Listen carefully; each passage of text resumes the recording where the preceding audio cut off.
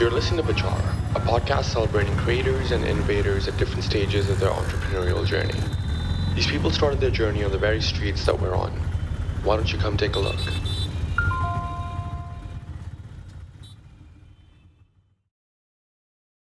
Hey guys, welcome back to another episode of Vichar. Today we're joined by Karn Rateria. He's also the founder of Beanstalk, which is an experiential travel company that specializes in travel for live sporting events, concerts, adventure sports, and experiences such as the Northern Lights and Oktoberfest. Hey Shashank, thanks so much for having me on Vichar. Yeah, it's been a fun couple of conversations that we've had so far. I'm looking forward to just getting into this discussion today. I gave a brief introduction on you, but for our listeners, why don't you just tell us a little bit more about your, early education and early career, and some of the things that helped springboard your decision to start Beanstalk. So my education and Beanstalk honestly probably don't have too much of a connect. Uh, in terms of what I studied BCom at college. But what it did enable me is because it wasn't a very intense degree as such, it afforded me a lot of free time in college. I was at Sydenham College of Commerce. It afforded me a lot of free time to take up other events and other activities. Uh, so I started volunteering with a lot of college events, and I was sort of on the board for the college event. I was the chair eventually for three or four of the committees and stuff like that. So I kept very active in the event space. I also then started interning outside. So I started while I was still in college. I was part of Coke Studio Season 1 in India. I was part of that uh, production team and the logistics and everything. So while my education itself didn't necessarily link directly to uh, what I'm doing now. It's the extracurricular that I did around it that really helped shape it. Right. And what exactly was the key motivator, the key catalyst that brought you into the experiential travel space, or just the travel space in general? So my parents have been travel agents now for 20 plus years. So that's always been sort of a professional field that I have some know-how of. Just seeing them, and I've obviously been to office a few times, done some work, a couple of months here and there. So something that I've known. I've also done logistics for a lot of the companies that I've worked with. So I've done logistics when I was in Mumbai City FC, the football club here in Mumbai. Uh, Part of my job was to manage their logistics. So I've done stuff with them. Even before that, I've done a lot of logistics work. So that's been an interest. Um, anyway, plus the whole experiential part of it. Me as a traveler myself, I don't like to limit my travel to just being see the main sites and that's it. I always try to add something more, just like every traveler does nowadays. If we want to do the bungee jumping here, the skydiving there, I want to watch Man United play live, uh, and that market is obviously growing a lot. So it just seemed like something that I have an interest in, I have a background in, and there was an opportunity for in the market. So it all just sort of seemed to gel together well. In terms of Beanstalk being part of the experiential travel landscape in India, how do you think the industry itself within India is changing in terms of consumer demand, and what are the things that Beanstalk is doing, and the things you're doing to capitalize on that growth? Yeah, the Indian consumer is definitely traveling a lot more. And I don't mean post COVID times. Obviously, there's a big asterisk on everything right now. But just looking at the trends before that, it wasn't just about people wanting to travel more, people wanted to do more experiences. You could also lay it down a lot of it to social media, right? You're seeing people putting up skydiving videos and skydiving pictures on social media. And a lot of people probably just want to do it for that picture uh, you know, uh, even though that probably that video or whatever comes at an extra cost, no one says no to that. Everyone wants that done. So I think all of that, just sort of seeing other people do it, having that sort of more expendable income come in, uh, people are wanting to do a lot more experiences during their travel. And I think it's also a big mindset change in terms of our generation and the generation that's coming in next. You see the 20-year-olds and the early 30-year-olds now, they're not that big into saving towards a retirement fund like earlier generations would look at. Now I think it's you see a lot more people sort of saving up for a year and then using that to spend on themselves and spending on themselves to do these travel experiences.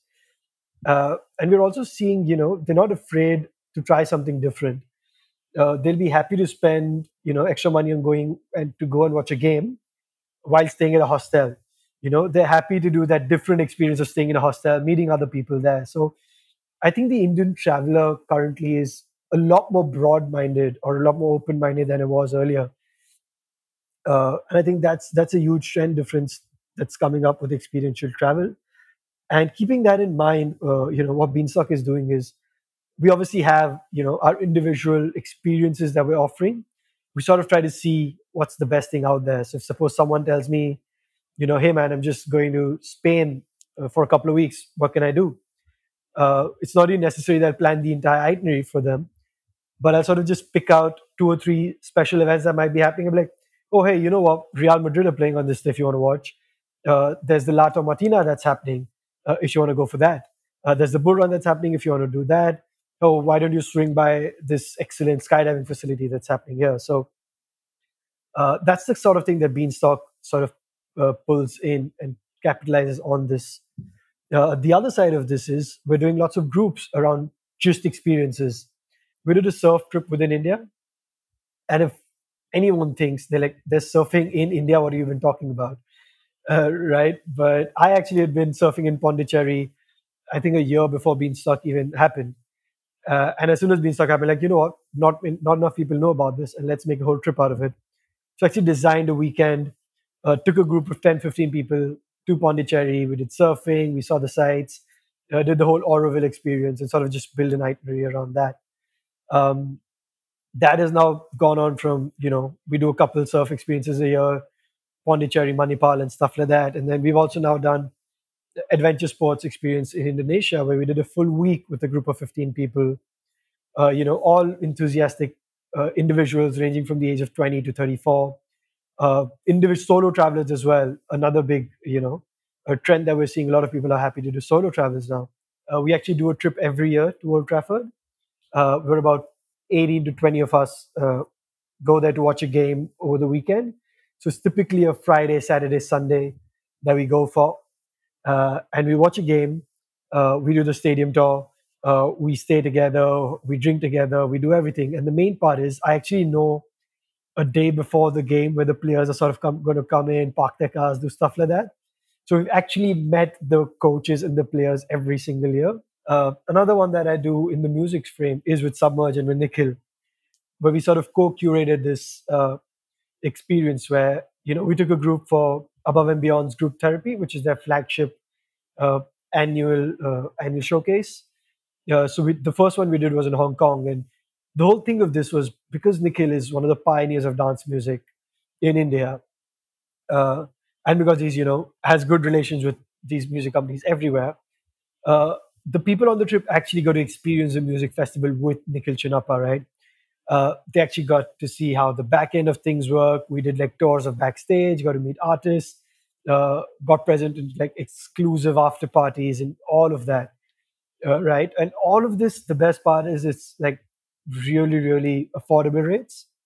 Uh, so, for example, this year we did United versus City right before lockdown, and for a 3 night stay at a good hotel, the match tickets, the stadium tour, everything combined was less than 25,000.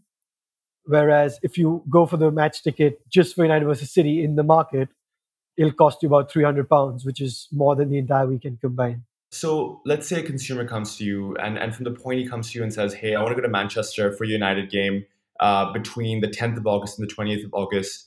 What is your planning process? So one of the great things that works for me is that most of what I would recommend, I would have either experienced myself first. I would have tried to experience myself firsthand.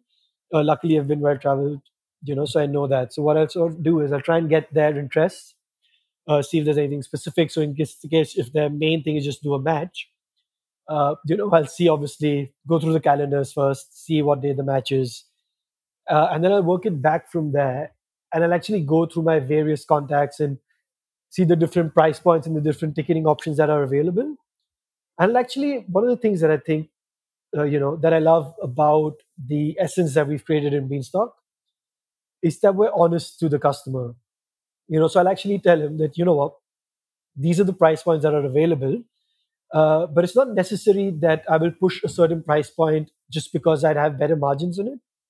I will see what that person wants, who they're with. So, for example, if they're with family who are not that into the game, but they're sort of just giving him company, I'd recommend the family stand. But if it's suppose two friends going, I'd recommend the Stretford end, or the end where the fans are boisterous. I'd like to see how I can make the trip most worthwhile for them and make it their best experience, because this is a dream come true, right? I know what it felt like to me when I went to Old Trafford the first time.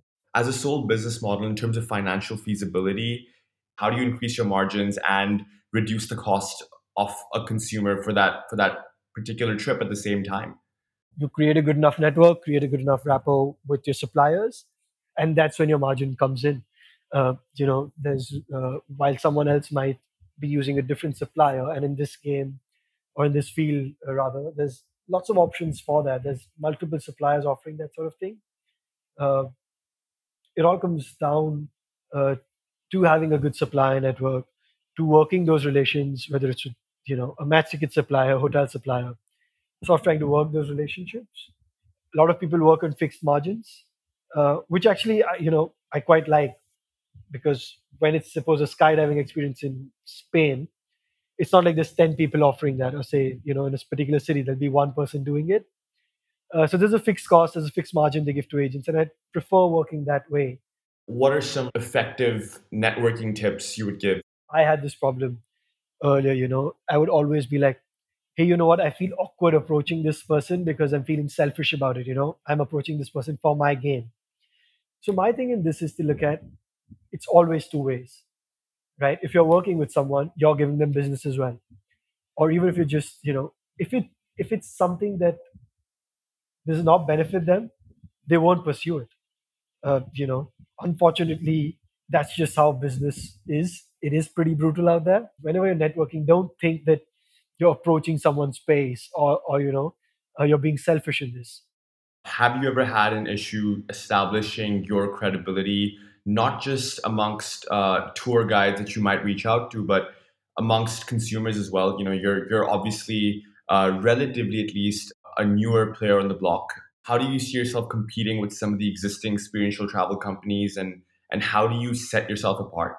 I think the main thing for me is customer service. There's no better endorsement for your brand than word of mouth. So when you provide someone with a good service, they go on and tell five friends, and that goes on, and that builds your credibility as well. Given coronavirus and how the travel industry is changing, what do you think the future is, not only for Beanstalk, but for the travel industry in general? And what do you think is going to happen? Yeah, I think the travel industry is going to be very hit for a while, and the challenge is going to be, uh, you know, the stakeholders being able to shift their focus. So I'm someone who, really likes behavioral science, and there was this thing I was watching a few weeks ago, uh, and he mentioned in that talk that where airlines earlier would have been, or rather products or companies earlier would have been looking at how can I make this more streamlined, or how can I make my services so efficient where I am filling my flights to 100% capacity and keeping quick rotations between these flights. So, my crew is most efficiently used and stuff like that. We're now going to have to shift focus on how do I make customers feel safe again while traveling. It needs to be a unanimous work together to sort of make this industry safe. The talk is not about the demand being there. The demand is still going to be there. It's about how do we bring the supply to them? How do we make the supply attractive? So I think that's the main challenge that the travel industry is seeing now. Obviously, it's going to be a tough one. On the onset of 9/11 in the US, air travel didn't resume to the same capacity as pre 9/11 for a good 2 years. And I hope this podcast reaches out to people in the government. They need to make life easier, man. Uh, they need to make even before COVID, the tax structures in the Indian travel industry was so bad. It was laying a lot of onus on travel agents, and it was just making it really, really difficult to function. Where I've seen a lot of other travel agencies had to shut down just because of the tax structures. Uh, just making it very difficult to work, making it not competitive. Where buying international products was becoming easier from an international travel agent. Yeah. So the government and the tourism boards need to look into this and sort of help travel agents out with this as well. What are three key takeaways you have for people that want to start their own business and want to break away from the norm and do something of their own that they're passionate about? I think number one is patience. When I started Beanstalk, obviously setting up the first 5 months, 6 months is very exciting. You're getting into something new, right? The first couple of orders might fly out as well. But then there will be periods when there'll be lulls. And it's important to sort of be patient through that and just keep grinding away at your work. Just trust what you're doing. Obviously, be realistic, see if you're doing anything wrong, sort of assess your business assets. But if you do see that you're doing all the things right, it's important to just be patient and be consistent with your work. And sure enough, I've seen the upticks after that. It will come. Just keep doing the right thing, keep plugging away, be patient. It will come. The second one is sort of a little grim. It might seem grim at first, at least. But when I was leaving Mumbai City FC and starting Beanstalk, I was just having a chat with the CEO, handing in my letter and all of that, and he was uh, he was supportive of me. He mentioned that just remember that 95% of startups fail. I know it might seem like he's him scaring me. It was actually pushing me, letting me know that you have to keep pushing, or there's more failures than success than those who succeeded. Right? So you have to be part of that 5%, and that sort of scare, to remind yourself to keep going and be part of that upper 5%. I think is very, very important to keep you going. It helps you from becoming complacent. It helps you just sort of keep yourself in check. And the last thing that I tell people is to be true to yourself and true to the company. uh, be true to what the values you set to it.